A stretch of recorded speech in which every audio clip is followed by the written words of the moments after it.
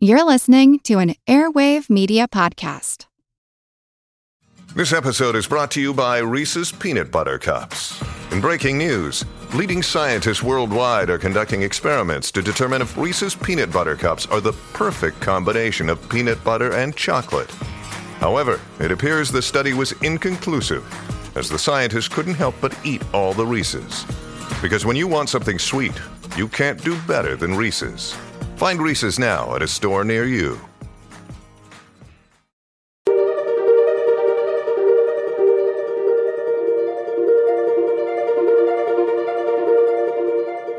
Over 7 million different animals inhabit our planet. I was watching a video a couple weeks ago because I knew we were doing muskox this year for December, and I was just like, that's the cutest thing. What can they teach us? Kiviat, this underwool, is 8 times warmer than sheep wool. And it is shed from their undercoat in the sun with the warmer months come spring. Many species are in crisis and need your help. Join the movement at allcreaturespod.com.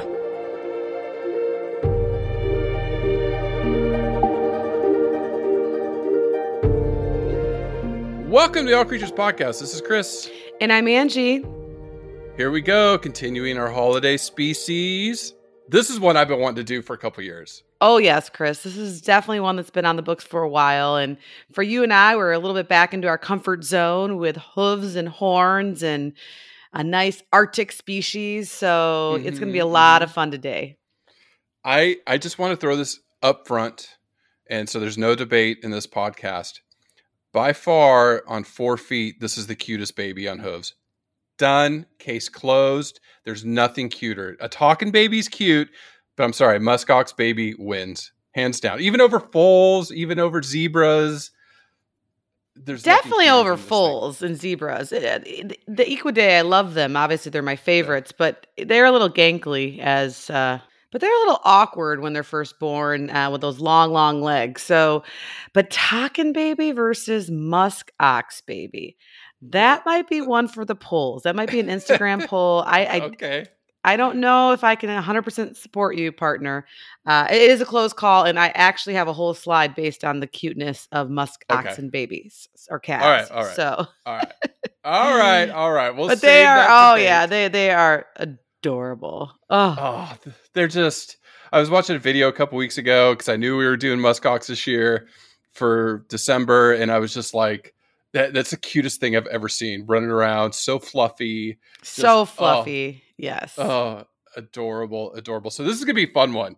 I've got some geeky science, not boring stuff that, some cool stuff with the muskox, but it's going to be a fun podcast talking about a species that survives in the extremes. I love talking to these species that just live on the edge of the earth. Right. Like you and I do this podcast week in and week out, and we talk about several different species, and everyone is so cool for their own right and their own adaptations and things like that. But man, I had so many questions when I was preparing this podcast about what happened? What do they eat in the wintertime? And how do they do that? And what's the difference between a muskox and a yak? That I felt like I should have known that, but I didn't really know it until I did a little research. And so what's the difference between a muskox and a yak? But Chris, I had a lot of fun too dorking out this week about evolution. I normally take a back seat to that and let you shine, and I still will this week because I know you went into a lot more details than I did. But muskox have been around since the last ice age. They survived it. And so really just thinking about that they were around with woolly mammoths and giant, all those mammals that you always giant lions and saber-toothed tigers, those things that you talk about. So yeah, I learned a lot, and which is always fun, and hopefully we'll be able to share that with our listeners. Yeah. It's amazing species. There's a lot to cover. First, I just got to give a shout out to a young fan named Gabe. And Gabe sent us an email, and it's really short. So I just wanted to read it real quick. But he said, "Happy Thanksgiving. Hi, I'm a fan of your podcast. I'm 13 years old. I live in Chile, South America, and I love animals. I have 3 dogs. a cat, some chickens, and 6 goats. And he said he knew we were doing holiday related pods right now, but he wanted to know if we could do a pod about Asian vine snakes. They're cool, and I haven't seen many reptile pods from you guys. I love what you're doing, and I learn a lot from you. Thank you. Keep making podcasts. So, Gabriel, we will be doing more reptiles for you. I will talk to Angie about doing the Asian vine snake because it sounds really cool. And thank you for reaching out to us. That was amazing. Thank you. And I was really moved by Gabe's email too, because it was an international one. And so that's always fun to get. I noticed the past month or two, we've had a lot more listeners in Vietnam, in Ireland. So please reach out. We have not covered a species from Ireland, that's for sure. No. Give us some recommendations. Same thing. Vietnam has a plethora of animals I would love to cover. We've covered the Saola and a few others, but don't be shy. We'd love to hear from you. And I just want to give a quick shout out to DCAP, who gave us a great review on iTunes, a written one, really nice, just saying how much they appreciate the podcast and their major in anthropology at UC Santa Cruz, California. So in your old stomping grounds, Chris. And the DCAP definitely loves learning about human and animal behaviors and how they merge. So thank you for that. Keep listening. And also, please feel free to send us some recommendations as well of what animals you think we should cover. Absolutely. Absolutely. And I love reading those emails and the reviews. So thank you so much. And then Angie, I know one of the things about muskox is how they defend their baby, the cute babies. And I can't wait to get to that in behavior, because it's amazing. They are amazing parents, amazing parents. They are. They have a lot of complex herd dynamics, and they work together to survive. There's not a ton of animals that live in the Arctic tundra, and we'll talk about their predators, but some of the ones that are their predators are pretty tough, like grizzly bears and polar bears and things like that. So they definitely have to stick together, and whatever they're doing has worked because they've been around for a long time. Oh yeah. Long time. Yeah, long time. Well, I think we should jump in and describe a muskox. If, people, they think ox, okay. But this thing is for, and I know you love your hooved animals, and I respect you for that. And they are charismatic. Some of them are cute. Some are okay. This thing is charismatic. This thing is beautiful. Yes, the muskox has a lot going on for sure. It's just wonderful. It has a big barrel-shaped bodies, which I'm always a fan of, a little bit more rotund than narrow in my animals. In the horse world, we always talk about body condition scores being from 1 to 9 or 1 to 10, depending on which veterinary you ask, where 5 is perfect, like right in the middle. But yeah, I like my horses like a solid 6 or 7, just a little bit of meat on the bones. But that's what the muskox does for me. It's just got this round barrel body, short legs, and of course their entire body is covered with this fur, which I have 2 slides on, which I'll condense for everyone listening down to 1, because and we'll put some YouTube links on our show notes that were really fun for me to watch and to learn about this really unique and thick and precious fur that they have. But in general, their coat's going to be a mix of black, brown, and gray. And then it has these really long guard hairs, they're called, that almost reach the ground. And so it has like a shaggy dog-like appearance to it. And it's just really, really, really unique. But then its legs stick out from underneath the guard hairs, and they're almost cream or white in color. So it looks like it has like almost like a grass skirt on, if you will, for lack of better terms. And both sexes are going to have these long, curved, cream-colored horns. They have tips on the end, and the horns at the base grow together at the center of the head, and they drop down around the center of the head, and it almost looks like they have a helmet on, if you will, or maybe a really bad toupee. A headpiece, if you will. And we'll talk more too when we get into size about the differences between males and females, because there is a lot of sexual dimorphism going on. But they also have a tail, which really can't be seen. It's pretty short. It's completely hidden with all this fur and these long guard tails that they have. And then lastly, the older adult muskoxen, especially the males, develop almost like an extra large amount of fur mane, like around their head and neck that sits on the shoulders. And so when I was watching a lot of videos of males during breeding season headbutting each other, Mhm. It was almost like in slow motion when they ram each other with those two horns meet, but then all the hair like moves fluid like an ocean and then Yeah, it like yeah. retracts and they're just incredible. I mean, just darling, and their faces are typically like a cow face, if you will, but big, broad black noses and cute little white fuzzy lips, and they're just darling. And the calves are pretty much a mirror image of that without the horns. The horns grow in slowly over time. And remember, horns they have for life. So if one does break off during a headbutting session, it will not grow back, unlike antlers with a deer. So yeah, I don't know, Chris. I don't know if I did it justice. I'm looking at pictures right now and they're just darling. They are. They're just. They are. They're just so. They're just. They're like a they're like beautiful animal. majestic, I think, and they're very unique. Yeah, that's a good. Yeah, and then and then they survive in the snow and the ice. It's just, that's why I just love doing them, and I was so excited to do them and wanting to do them for a long time. Well, and to me, they almost have this prehistoric look to them, like the woolly Mhm. mammoth, or just I don't know, Mhm. from the Ice Age, I suppose. Yeah. Oh yeah, yeah. And we'll get to in evolution talk a little bit about that. I mean, they definitely are one of the relics left over from that time, and still are surviving. Now, size wise, I am surprised because watching that video a few weeks ago, getting ready, knowing we were going to cover them soon, I just in my mind, and I've seen them at the San Diego Zoo a long time ago. They're a lot smaller than I thought, because I was thinking bison size, and they're not. They're not as No. big as a Mm-mm. bison. Average weights anywhere from 400 pounds, which is like the female end of things, to 900 pounds, the male end of things. 180 to 400 kilograms. Height wise, only 4 to 5 feet tall at the shoulder. So it's the hair makes them look bigger than they are, Mhm. but they're not that tall. I just thought they really were bigger than they are.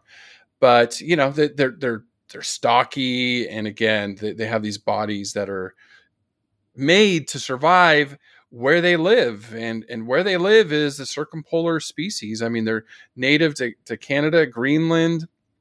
They were in Alaska. We're going to talk a little bit about that in the 1800s. They were in Siberia and Europe in the I think 1800s is when they went out. They were overhunted. So, but they have been reintroduced to those areas. So while predominantly today they're in Greenland and Canada, they have been reintroduced to other parts of Canada, Alaska, Siberia, and some parts of Norway. So those are introduced herds. And then we're going to talk about some people farming them, not for meat, but for their hair, which we're going to talk about. Their wool, or the special. It's coming up. So we're going to talk a lot about that. But again, an animal that has evolved to survive not only the Ice Age, but now in the circumpolar regions of the Earth. Well, yeah, Chris, and doing some research this week, I didn't realize that the muskoxen have their own conservation story. They're doing well now. I think there's estimated between 80,000 and 125,000. And they're doing well now. It's estimated their population is between 80,000 and 125,000. So they're not endangered or threatened or anything like that. However, so many herds were driven to extinction, like you mentioned, in Alaska, parts of Europe, be it from hunting or just population growth and things like that, that it took people, conservation heroes in the early 1900s, to say, hey, this is really bad. We need to stop this and preserve this species because they're going extinct. And so with an international effort, and then of course local governments and things like that, and taking several founder populations, whether it's 14 animals or 20 animals, and then relocating them here and there and breeding them, that now the muskoxen have been able to reestablish themselves in some of their traditional native territory, which is great. But it's just so interesting to me. And I'm so glad that those people had foresight hundreds of years ago to save them. It's similar to our the American bison story, right? Yeah. Oh yeah. And like we talked about the turkey, I know. Yes. Yes. I had no idea that the turkey was almost driven to extinction. And so Yeah. it really is just a good story, a nice story for the holidays. And I think it does go to show that when people put up enough stink and vote with their dollars and demand change and want change, that change can happen. And I'm just looking at these pictures of the muskox and learning about them this week. I'm just so glad that they're still here with us. I'm glad that people in Alaska get to enjoy them because here in the US, Alaska is such a wonderful travel destination for many people. I know it's on my bucket list. And so, yeah, you don't necessarily have to go to Greenland to see them. So we're very lucky. Yeah. I was just thinking that I'd love to see them in the wild. Now, as far as ecological niche, I mean, these are very important seed dispersal organisms, major herbivores in that part of the planet where, I mean, you might have some caribou helping too, but muskoxen are just as important, because they're very, selective in their browsing and grazing, things like that. So that's an important thing that they do. And then also they're an important food source for predators, Of course. So, yeah, they're critical to that part of the world and that ecosystem. Now, Angie, I found this study that just came out a couple days ago from Science, and I know we've harped on the Arctic, but I just quickly wanted to highlight this study. It came out in Science, which again, Nature and Science are probably the two competing top journals in the world. There's a few others, but for what we do, Nature and Conservation, those are the big ones. And this one just came out from two scientists from up in Canada, witnessing ice habitat collapse in the Arctic. And this was just published a couple days ago, and I'll put the link in the show notes if people are interested in reading it.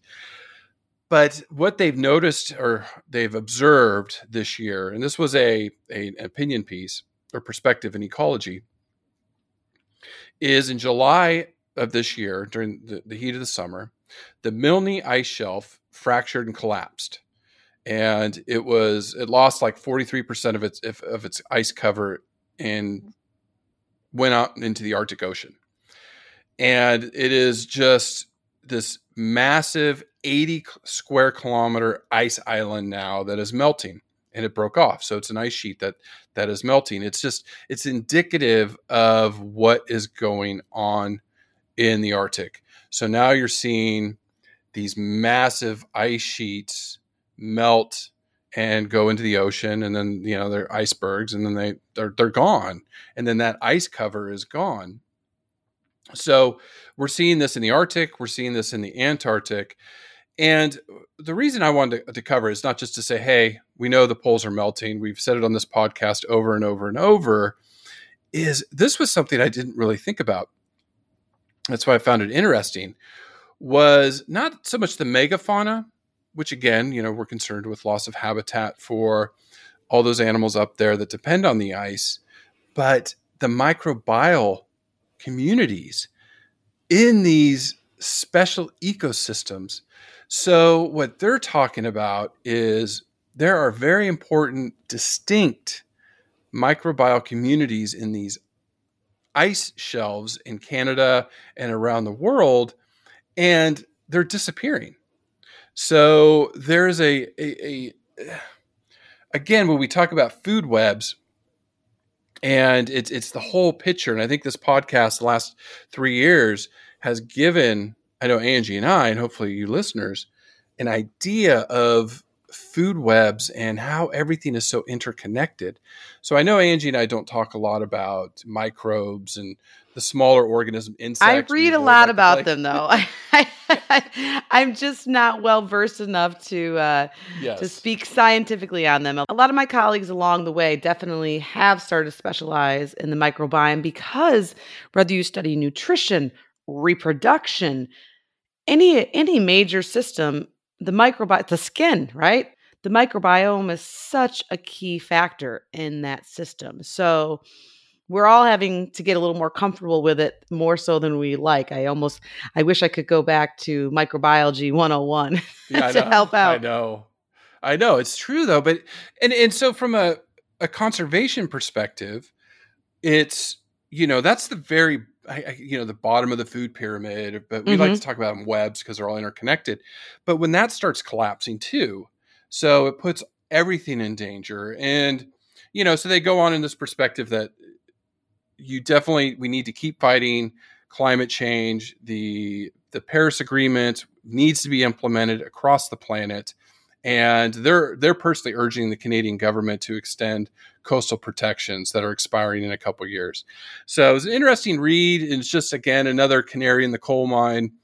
We're seeing this collapse of these ice shelves, and it doesn't bode well for the species living up there, like the muskox that depend on that environment to survive. Polar bears, walrus, all the other animals we've covered. A lot of the species of whale. We just did beluga whale a few weeks ago. They all depend on that. Right. And they evolved with this microbiome there. And that's the thing. And we were talking, which have been there a long, long time.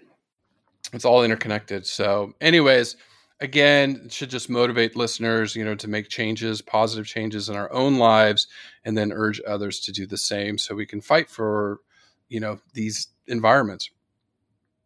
Now, Angie, you did talk about evolution. So really quickly, the muskox is in the family Bovidae, but it is not a bovid. It is Caprinae, which are your other-hooved friends, right? Oh, the best. Sheep and goats. I grew up with goats in my backyard, climbing on picnic tables, and I can't wait till I get a little mini farm and can get my own goat again because they're like dogs. They're so fun to have. So muskox aren't what we consider quote-unquote bovids. I mean, they're from Bovidae. That's the big family, but sheep and goats are under that too. So I was surprised. I did not know that. I thought they were more related to bison or, cattle, wild cattle. No. Yeah. Sheep and goats. No, and I knew that only because years ago when I was publishing research on the takin from the zoo that we had worked with and studied their behavior and some of their endocrinology factors and reproduction, I had to do a lot of background research on a takin. And takins, of course, are oddballs too in that family, or in that, is it a family or the... You're right. Takins, just like they're in Bovidae family, but also in Caprinae.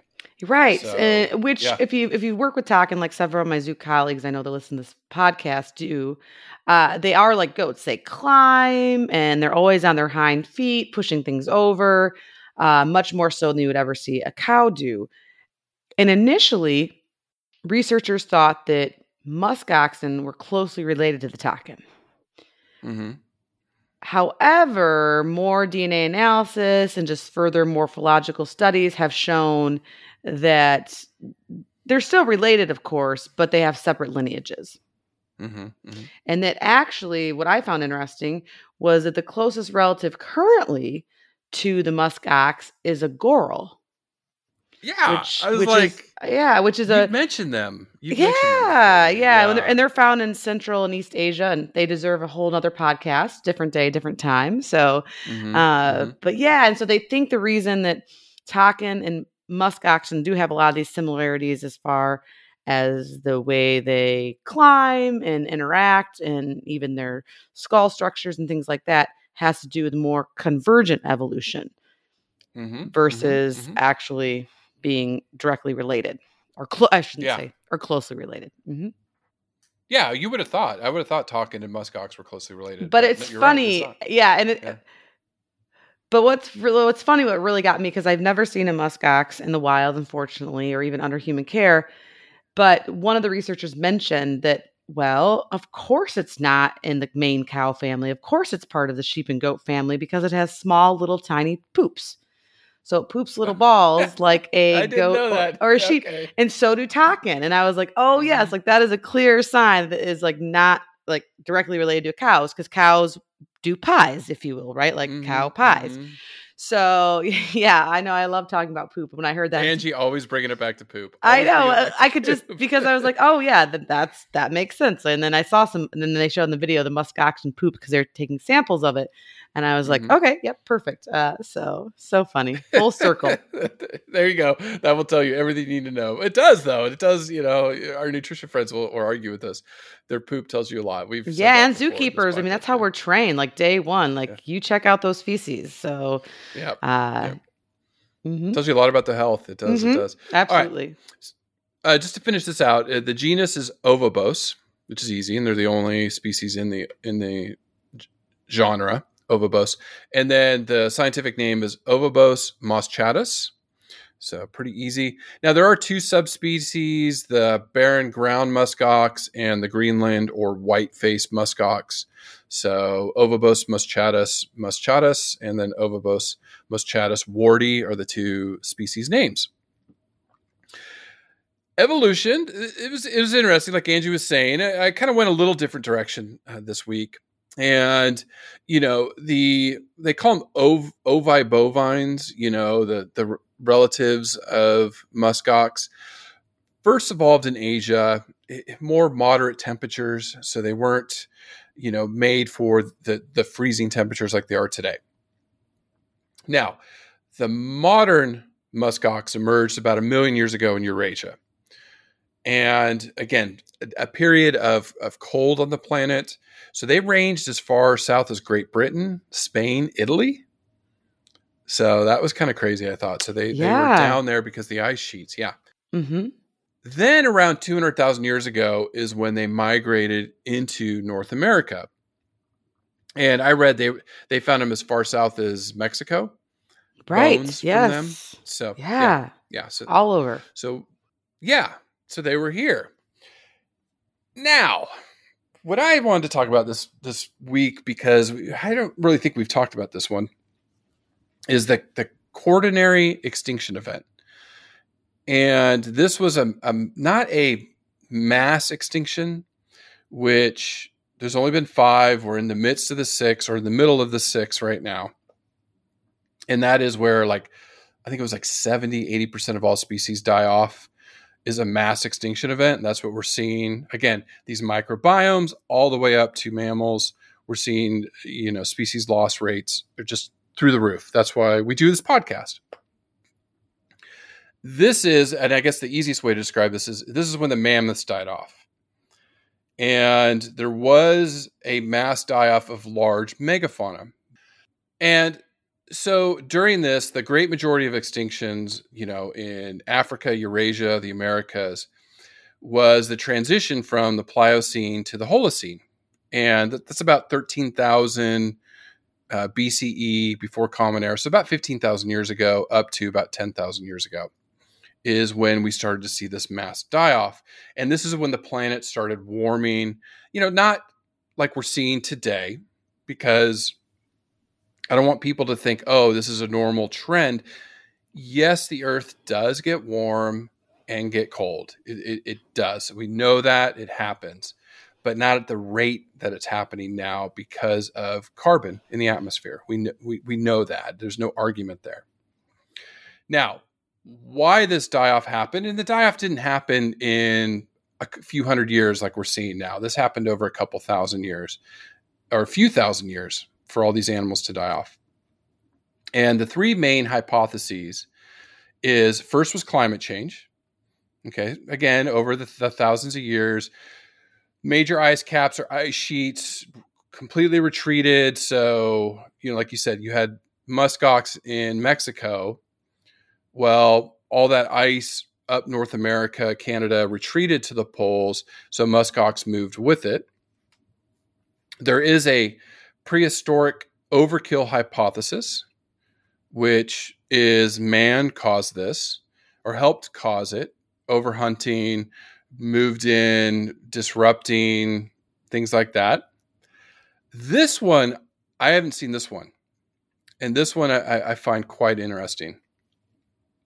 Is the hypothesis is the extinction of the woolly mammoth changed grasslands to birch forests. Okay. Then they say massive forest fires, it's natural, that happens, helped change the climate. Again, dumping a bunch of carbon in the atmosphere, so the earth warmed up quicker. So mammoths, when you take away that mega fauna, that massive grazing impact on the environment, the grasslands gave way to forests, and it changed the planet. So I go back to, I forgot his name, the elephant episode. Alan Savoy, I think's his name, where he told Angola to cull 40,000 elephants, that the elephants were causing desertification. And when they removed the elephants, the deserts, it accelerated. And he's like, oh, bring the mammoths, bring the elephants back, bring the elephants back. Yeah. So again, I thought that was an interesting hypothesis, that when you remove something has such a massive impact on the environment and changes the planet. So anyways, we know that happened, and that there was this massive decline in megafauna, which the muskox barely survived. Kind of like, I think we go back to cheetah, where the cheetah barely survived this change. So that muskox about 12,000 years ago almost went extinct like mammoths. Almost. But they hung on. They hung on just barely enough to where we have them today. And Chris, I'm just so glad we have them today. They're beautiful to look at. Their behaviors are amazing. And as you mentioned, the way that they've evolved over time to live in the Arctic is just super impressive. Now, looking at some of the facts about them, because I know we want to get to the hair coats and some of the behaviors. Now, I did read females can live up to 20 years, but I got to give it to the male muskox. They have it tough. Average, they only live about half that time, because the breeding season's tough. And they're living in a very harsh environment. And so as males, the fighting to protect the females and breeding rights and stuff wears and tears them down. So their lifespan's half that of a female muskox. Now, I'm not saying female muskox have it easy, because raising a baby in that environment's got to be rough. But, there you go. The males, they have it a little tough up there. Yes, Chris, it is a hard life. And for ones that do make it into a little bit older muskox age, I was reading that a lot of times excessive wear on their molar teeth can be a problem later on in life, and they can't digest food, and then they end up starving as well. So, and then there's all the predators too. So it's not easy to be a muskox. No, and we'll get to diet too, about how they eat and how they survive in the winters. But they do have a little tough, and I mean, they can run up to 37 miles per hour or 60 kilometers per hour. So they can escape predators. And we're going to get to the predator thing here in a minute. But, it's a tough life up there. But one of the things they have that helps protect them, that we're dying to get to, is this hair. This coat that keeps them warm, that protects them from the elements, and I guess is like incredible soft fur, or not fur, but wool is a good thing to put, right? Yeah. Yeah. And in general, it can be divided into two types. There's these guard hairs, which are a lot longer, almost outer hairs, and they continually grow, and they give them that shaggy, long coat, if you will. And in older muskoxen, some of these guard hairs, depending on their age, can almost reach the ground. So they're really cool. It looks like a skirt. It's just really cute. And these help protect them against wind and rain and insects. But the second type of fur in the muskox, which they're famous for, is the undercoat, or underwool, if you will, which is known as quiviat. And it's a fantastic Scrabble word for any of my Scrabble friends out there, because in the English language, it's usually Q followed by a U, but this is actually Quiviut. So if you got that random Q and you don't know what to do with it and you're playing Scrabble, think of Quiviat. And what I found fascinating, and I went down the YouTube tunnel watching how this is removed and all. It's just amazing. Quiviat, this underwool, is 8 times warmer than sheep wool. And it is shed from their undercoat in the sun with the warmer months come spring. And anybody that's ever had a pet that has maybe an undercoat like a husky or something like that, which I rescued a husky many, many years ago. Sinatra, loved him. He was amazing, but boy, did he shed. And when he blew his undercoat, it was a mess. But with musk, it was just a mess. But you just loved. I mean, I think I collected so much hair one time. I was going to make a pillow out of it. I don't think I ever. Unfortunately, I don't sew, so I never did. But it was like so much of it, and it was like this, and it's like this, like wool. Well, the musk oxen, their fur undercoat, this Quiviat, is amazing when it's shed out, and it's called a synchronous shed. So unlike certain dogs, like my lab mix now that sheds pretty much year round, asynchronous shedding, like anytime randomly, the Quiviat is shed out in like sheets almost, if you will. And it's supposed to be softer than cashmere. And it's finer than sheep's wool.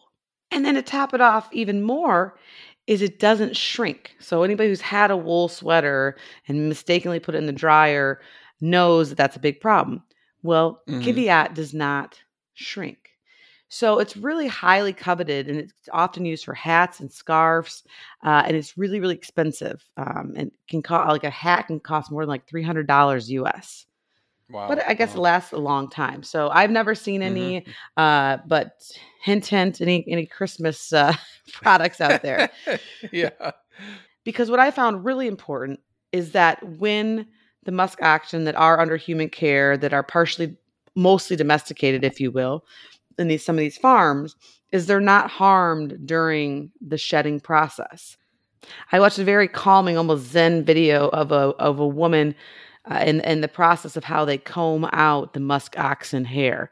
And it was really, really interesting because it comes off in sheets, and she just has a comb, and she just slowly is moving from the backbone down as the animal is in a modified squeeze cage, but it's eating, it's happy, it didn't care at all. They did mention that some of the musk oxen are a little bit more wily than the female that they were demonstrating in the video, but it makes the animal feel better too, right? To get all that undercoat off, and then of course people collect it and then clean it and do all these things to it, which was above my pay grade, to then turn it into clothing. So it's just really, really impressive. And of course, for the wild muskox, the Quiviat will blow off itself in large chunks. And so depending if you're out there in the springtime and you happen to see one, it looks like it's just almost sickly or it has large patches of fur missing. It's not. That's just how it blows its undercoat. But the guard hairs, of course, the long hairs, it does keep year round. Right. And I want to talk about that in a second. I do want to say that I did read that the wool is better farmed. You know, these places where they've reintroduced musk ox, let them roam and then collect them to collect the hair, versus say hunters that go out and collect hair. They say the quality is much, much less. Anybody that goes out and hunts musk ox and then tries to get the undercoat, you know, it's probably a timing thing and everything like that too. So it's one of my conservation tips of the week is musk ox wool is sustainable. That it's one of the reasons they've reintroduced them to Alaska and have increased their numbers because of that. So I think it's a good thing. You know, it's a byproduct without hurting the animal or harming the animal. Oh yeah, Chris, we'll put the video on the show notes. But watching the caretaker comb this Quiviat down, and it's really clean on the inside because it's so dense that like dirt can't penetrate through those guard hairs and then onto the skin. So it helps keep the animal free from parasites and things like that. But yeah, it was a really like nice process. And like I said, the musk ox didn't seem stressed at all. In fact, it's probably somewhat of a relief. Yeah. And I already see somebody writing that email. Ideally you want these musk ox free roaming, you know, every animal we want just free roaming on Earth. But the fact that we can find something useful makes people want to breed them, you know, not domesticate them, but keep them, increase their numbers when they're their least concern right now. But with what's going on in the Arctic, I could see trouble for them in the future. I think it's a good thing. I think it's a good thing to increase their numbers and give them places to roam and do what they do. So, that's why I think it's a good thing.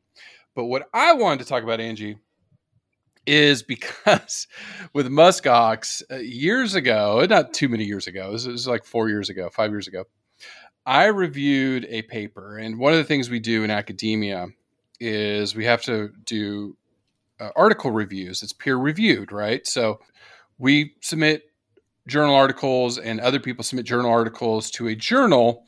The journal reaches out to experts in the field and asks them to read and evaluate the scientific validity of the paper. And I got to review this article that eventually got published in PLOS One. And the title of it, this is a great title: "Show me your rump hair and I will tell you what you ate." I love it. Yes. And it's the dietary history of musk oxen revealed by sequential stable isotope analysis of guard hairs. And I remember reading this. I was like, muskox, what is this? It showed up in my inbox. I was like, heck yeah, I'll review this paper. And when I was reading through it, I was thinking, this did have a lot of conservation value. And because these guard hairs are so long, I'll just kind of sum this article up, but the length's up to 60 centimeters, which can be almost 2 feet long. So very, very long, right? And they grow for about 3 to 4 years. So what this paper did is they were tracking nitrogen ratios or nitrogen isotopes in the hair, because hair grows so slowly. And they were able to track the nitrogen in the diet of this musk oxen, which in turn they could look at and evaluate, okay, what were they eating, or how much nutrition were they getting during different seasons of the year, things like that. And so what they did find with this is that, during the winter, there was lower nitrogen values, which means the muskox weren't eating as much, which you would suspect. In the spring, there was obviously higher nitrogen values. Now, again, here's an animal that has extremely long hair. And so it made sense to do a study like this to show, a dietary history over years and years and years. So I think it was an important paper. And the reason I recommended it to get published, and it eventually did get published in this journal, is because it was showing how hair can be used to show dietary fluctuations in animals. Sure. And us too. I mean, we can, but animals too. And it's not invasive for the most part. So that's always wonderful too. And you can learn a whole bunch of scientific information and data about an animal without having to take a blood draw or any kind of restraint or anything like that. A piece of hair can tell a lot of history. And and so can feces, but feces is only going to tell you the immediate of what they ate in the last, depending on their digestive retention rate, what they ate 24 to 48 hours ago. It's not going to tell you what they ate last summer, right? Or 2.5 years. Yeah. They were able to show 2.5 years, and they have a neat graph that kind of shows the fluctuations, and they correlate it with temperature and ice and snow. And you can see when there was heavy snow that really dropped, and it just showed the history. And I think the impact of this paper specifically was just to show that you could do this. Mm-hmm. But from my perspective, it was so cool that they used muskox, and I learned about muskox then. And then you could apply this to other species. But I thought it was cool. I thought it was just a cool paper. So. And here we are several years later, full circle, talking about giving them a whole podcast, an international podcast. Yes. So that's awesome. And now, Chris, so that begs the question is, what do they eat in the winter? How do they survive in this harsh Arctic, rocky climate? And I think it must be pointed out too that in the Arctic, trees don't grow. It's too cold. Mm-hmm. So it's not like there's trees and bark and things like that. So what are they eating? Well, in the spring, summer, which is short up there, it's not very long, but they do eat a lot of grasses and other wild plants. So during that period, it's kind of like I know bears hibernate, but when you see bears coming out of hibernation, they're very skinny. They go out and eat, get really fat for the winter, and then go sleep it off. Mm-hmm. Muskox kind of do similar things.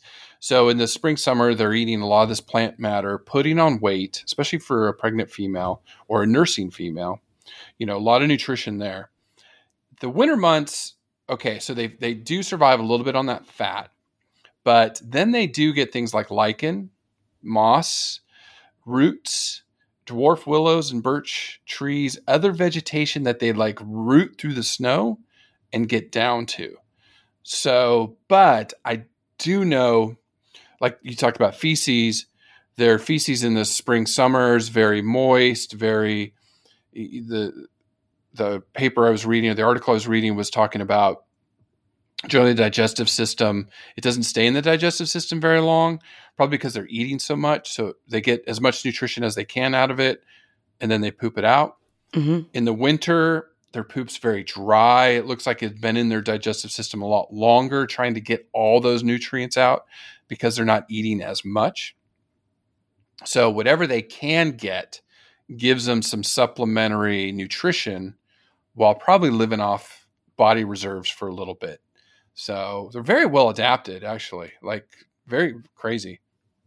Oh, yeah, Chris. And I was reading too that, of course, like you mentioned, they put on a lot of fat. But another adaptation they have is they have a slow metabolic rate. So they're not burning all the time and needing more energy input, which if you or I spent time in that cold weather, even if we had on our big winter coats and all of that, it would really, our metabolic rate would definitely increase to keep burning fat to keep us warm. So they're able to control that a little bit, which I found that very, very interesting as far as one of their survival tactics. Now, talking about tactics, okay.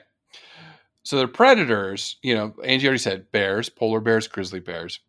Arctic wolves are about half of all muskox that are preyed upon are due to wolves. Okay, so they chase them down and will take a muskox occasionally. The bears usually go for calves or adults that are sick or injured, or on their way out.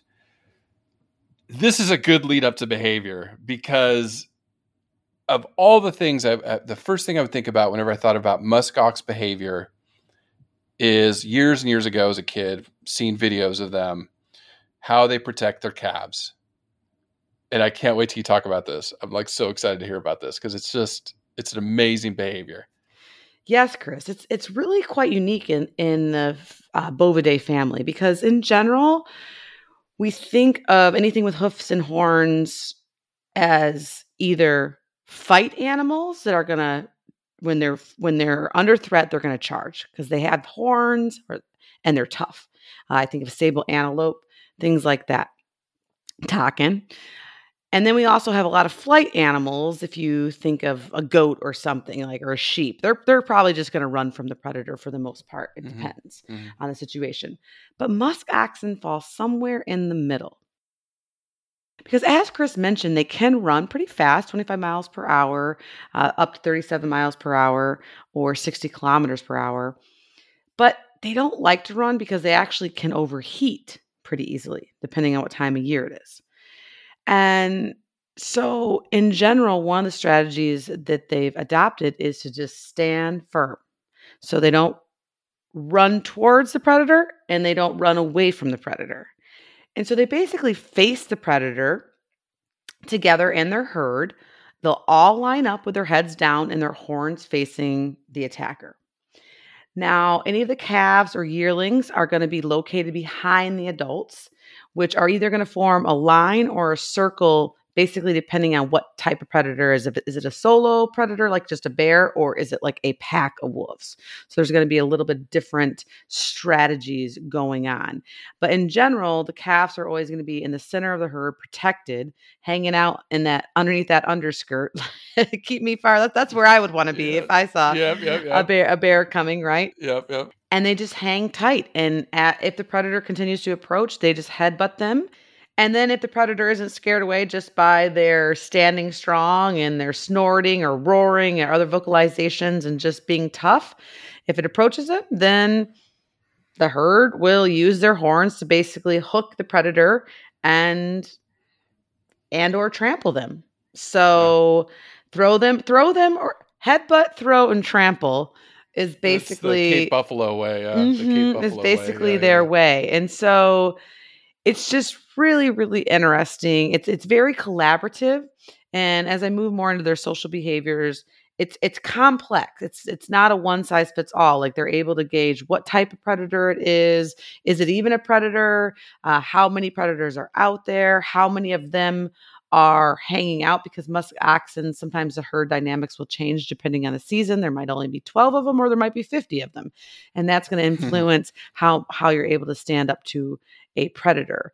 And so it's really dynamic, and researchers are just still wanting to understand more of it, not only because it's a fascinating social cooperative behavior. So when we start thinking of signs of intelligence and things like that, it begs the question, like they know what they're doing, and it works, and they're able to change strategies depending on the predator.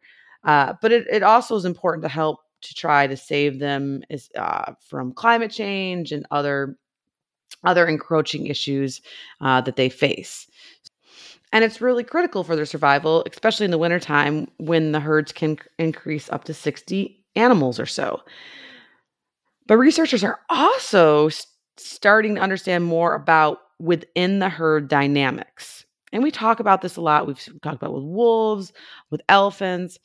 But researchers are reporting that musk oxen have a highly ordered social structure similar to elephants. So it's going to be matriarchal. And that's going to be based on a dominance. So the more dominant the female, the more in charge she is, the more resources she gets over the less dominant female, the subordinate, and or the juvenile musk oxen. And the males also have their own dominance structure throughout the herd, which is really important, of course, for breeding rights and then to access food and other resources. And male dominance is settled through these headbutts. It's called a Russian butt. So they rush each other and they headbutt each other. And usually the more subordinate male muskox will realize pretty quickly that he's not strong enough and he'll back down. In fact, a lot of these dominant fights or breeding right fights, they don't end in death or anything like that typically, because the horns of males are much more massive at the base than the females. It comes to the centerpiece to form what is called like a large boss, or I call it like a crash helmet, if you will.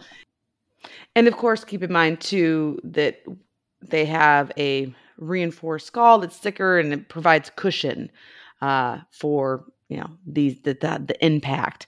Because I was watching one video where when the two males came together, you can hear that crash. It's like watching American football, and sometimes you just hear those two helmets go at each other, and you're thinking, or I'm thinking, if my sons want to play football, I hope they want to be a kicker. Yeah. Oh, but I know you. I mean, you were defense with football, right? So you took some blows. What animal? What are we talking about today? We're talking about you animal? And your football play. Are we talking about what animal are we covering? Yeah, no. I think we talked about this before. I did when I was playing football because I played in college. I felt I was getting dumber. I just did. The concussion force, like I just was slowing down, slurring my words, forgetful, and thankfully I overcame that. Eventually got a PhD, but. I know, Chris, like, don't you wish you were muskox that had this like reinforced large head boss and a thick skull and could, for them, it's no sweat off their back. I have to give the females a shout out too, because they need to determine dominance, and they usually do this by pushing, shoving, and chasing. So not as much headbutts. They're a little bit more respectable, if you will. And now calves are lowest in a hierarchy on the social order, but they do also have their own dominance. It's pretty much determined through play, sometimes chasing, sometimes mounting. But I love it, and I can relate to this with watching my own pets, my own dogs, and even horses, foals, where they play king of the mountain. So they have a lot of fun playing and growing up together, which is super cute.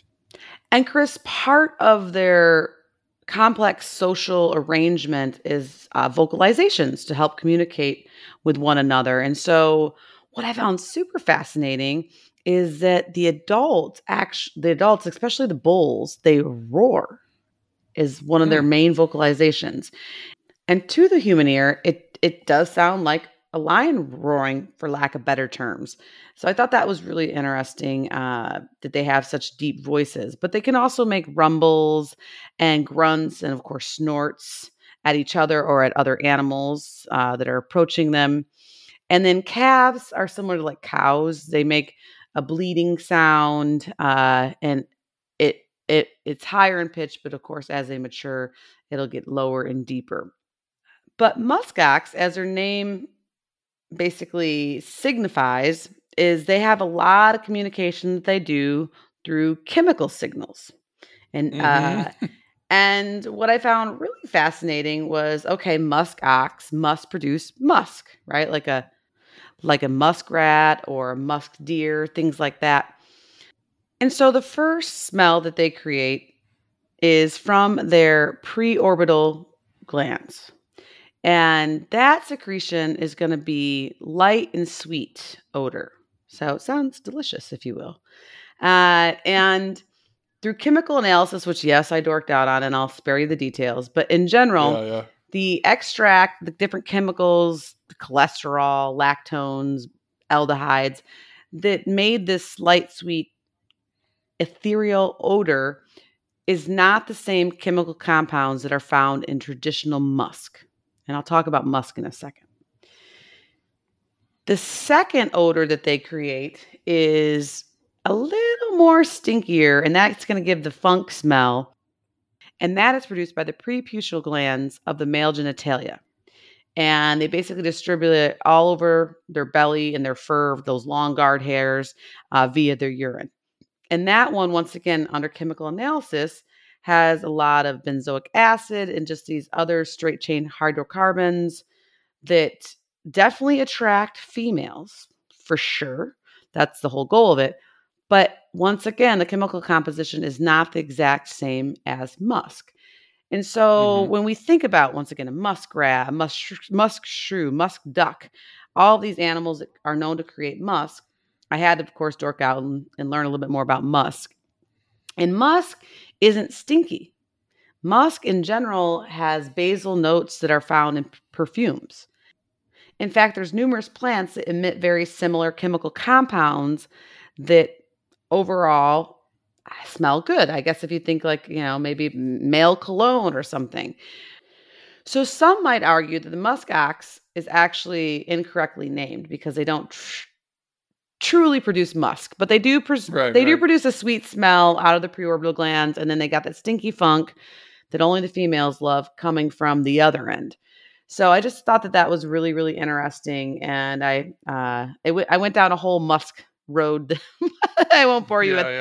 But anyways, so that is one of the ways that they are going to attract females during breeding season. And it's another way that they're going to warn other males that this is their territory or that they're more dominant, things like that.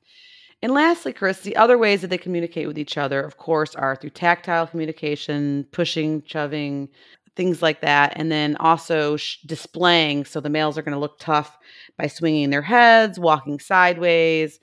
And most of this tough guy appearance, of course, is going to happen during the breeding season when the males need to compete, doing the headbutts and other things to win females. And before a big fight, a male will rub his preorbital glands on his legs. He'll make loud noises. It's a real display, which I would love to see in the wild from a very, very safe distance. And then basically, and then the males will back up about 45 meters apart and just full on charge each other and crash their head bosses, that horn piece in the middle of their head together. And may the best ox win, right? So, luckily, researchers say it's rarely fatal. And older bulls know they can't compete with young, like the middle-aged bulls, and the young bulls know. I mean, they know who they can compete with and not. It's usually around 6 to 8 years old. That's the successful kind of age for a male. Um, and once dominance is determined, the bull, the male, will attempt to keep all of his females close together. He'll defend them, and then he'll breed them multiple times uh, during the breeding season until the female becomes pregnant. And when she is pregnant, she'll gestate for about 7.5 to 8.5 months, giving birth in the spring when the resources are high, which is nice. And they usually give birth to just one calf. Twins are very rare, similar to the horse and the cow world. And calves are standing and nursing within 45 minutes, and calves weigh about 10 to 11 kilograms at birth, which that is pretty small. Tiny. It's tiny. It's very, very charming. 30, 40 pounds. I love it. And calves, as Chris mentioned, they are up there on the most adorable hoofstock calf list. Oh my gosh. And they're born with a layer of that baby wool, that underwool, the quivette. And they're dependent on their moms, of course, for a long time for milk and then food. And they usually stay with their mom for at least through the first winter, if not longer.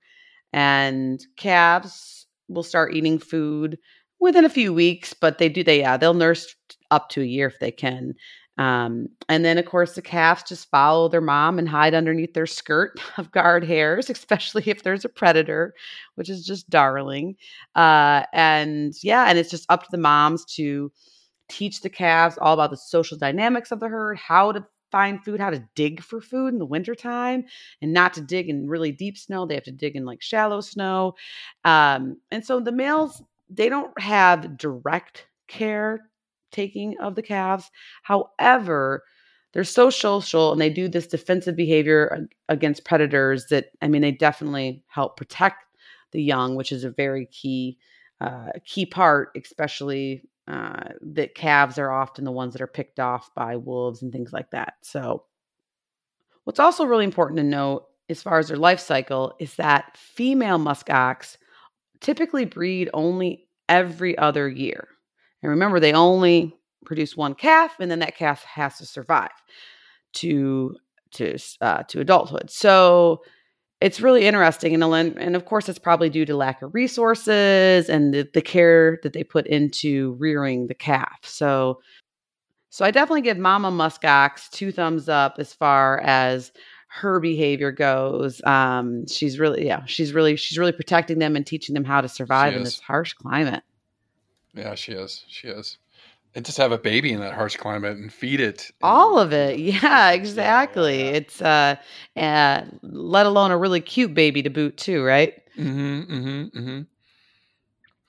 and then when you talk about, having a calf every other year, so their generation interval is a little bit longer than some of the others, and they can't rebound. But, like I said, least concern right now, numbers maybe over 100,000, been reintroduced to Alaska, Europe, and Siberia. So that's good news for them. But, again, the Arctic, we know what's going on there. And they do have low genetic diversity. Because remember, they almost went extinct 12,000 years ago. So like the cheetah, they don't have, a huge variety in their genes there. So just got to keep our eyes on them. But, I love them. I love them. And then so this week, Angie, I wanted to highlight an organization. And this is the Alaska Wildlife Conservation Center. And we haven't covered them before. And it's a sanctuary preserving Alaska's wildlife. And so they do education, they do outreach, and they also do animal care. And they do get in muskox that are abandoned, injured, whatever, and then bring them back and then re-release them sometimes. You can actually go to their website and adopt a muskox and help on its care. And so anywhere, they're asking for donations anywhere from $30 to $1,000, but they do, bring in injured and stuff, muskox. They have one right now called Artemis, and he was rescued in the oil fields of Prudhoe Bay, and they brought him in and they're taking care of them. So again, a wildlife conservation center up in Alaska, helping, fighting, preserving the species up there. And again, we know it's a hot spot. on the planet as far as conservation. So shout out to them. And if you can support them, go and check it out. And we'll put their website is alaskawildlife.org. So easy to remember. Good little organization doing good work up there, and kudos to them. And then finally, conservation tip, like I said, muskox wool appears to be sustainable. And it's something that Angie talked about earlier. I would love to get my hands on some. So, anybody listening for Christmas, muskox wool would be cool. I agree, Chris. It sounds wonderful, but honestly, the $300 should probably just go to the Alaska Wildlife Center. So I'm in Florida. I don't need a hat. That's true. You don't. Yeah, I know. And I'm not living up there in the Arctic. So, and then just the other conservation tip, Angie and I talked about this, is this idea of fast fashion. And it's something that has caught on, where you buy cheap t-shirts and shorts and skirts and dresses and whatever else, pants maybe. And then you wear them a few times and you throw them away because they're made of poor quality and they don't last long. They stain really easily too. Yeah. And they're really contributing to our climate change problems, because, not only does, the carbon imprint of producing those products overseas, and then the shipping, either to the States or Europe or wherever you're at, and then throwing it away, it's just a waste. It's just a waste. It's such a waste. It is. So, yeah, I agree. And it's something, it's hard to combat, because it's like, wow, I could pay $5 US for this t-shirt, or 20. And you're like, well, why would I want to pay 20? Because trust me, it'll last longer. And John and I will, even if we do have to throw something out, we actually use it as rags, because we tried not to use as much paper towels and things like that. So we'll recycle some of our old clothes into rags, or into towels for the stinky dog after her bath and things like that. And it was actually cute. Just tonight, my son, Xander, he loves just to be in socks on no shoes. So poor little guy, all of his socks have holes in them. And so he asked for socks for Christmas, which is super, super cute. Yeah. But these recent ones he had on today, I was like, honey, just put those in the trash. Like, they're so bad. And he took them off, and he was like, no, he's like, I'll put them with all the old rags so we can reuse them. And I was like, good for you. But let me wash those first, because I know the rags are like rags they're junky rags, but they're clean. They don't have your stinky feet in them. So, but anyways, So we try to at least repurpose them and give them one more chance at it. But once again, it's awesome. Probably these socks were probably this fast fashion, which I think when I go buy him when I buy him the next bag of socks, or I'm gonna spend more money and make sure they're higher quality. Yeah, that's awesome. Xander's the best. They're the green generation. They are going to lead the way. So Angie, earlier I've been wondering, because I didn't see it, the difference between a yak and a muskox. Well, I learned that we have to cover the yak sometime. That's going to be super fun. But basically, the muskox is more in the Arctic, right? And the wild yak is more native to the Himalayas.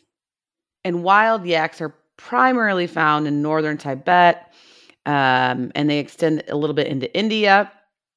And they're actually an ancestor of the domestic yak, and they are bigger. So they're going to be bigger than the muskox. And they don't have and yaks, of course, they look a little bit different, but they're used to living in really high altitudes. So they have all those really cool different survival tactics. But in general, they don't produce the musk smells, or the different, whether it's sweet or stinky. They in general don't make as many odors as the muskox. Okay. Well, we will. I think within the year we'll cover the yak. That would probably be maybe one of our next big hooves and horns section. That when we get back to them. So, but we got to get to a reptile. Our buddy down in Chile, Gabe. That's right. So we got to get to that. Anyways, great week, Angie. I'm excited for our species coming up as we continue our holidays, going into the holiday season. So, stay tuned. We'll be back next week with the new species.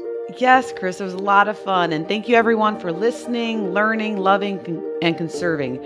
We really appreciate you sticking around with us and hanging out and spreading the conservation love. Listen, learn, share. Join the movement at allcreaturespod.com.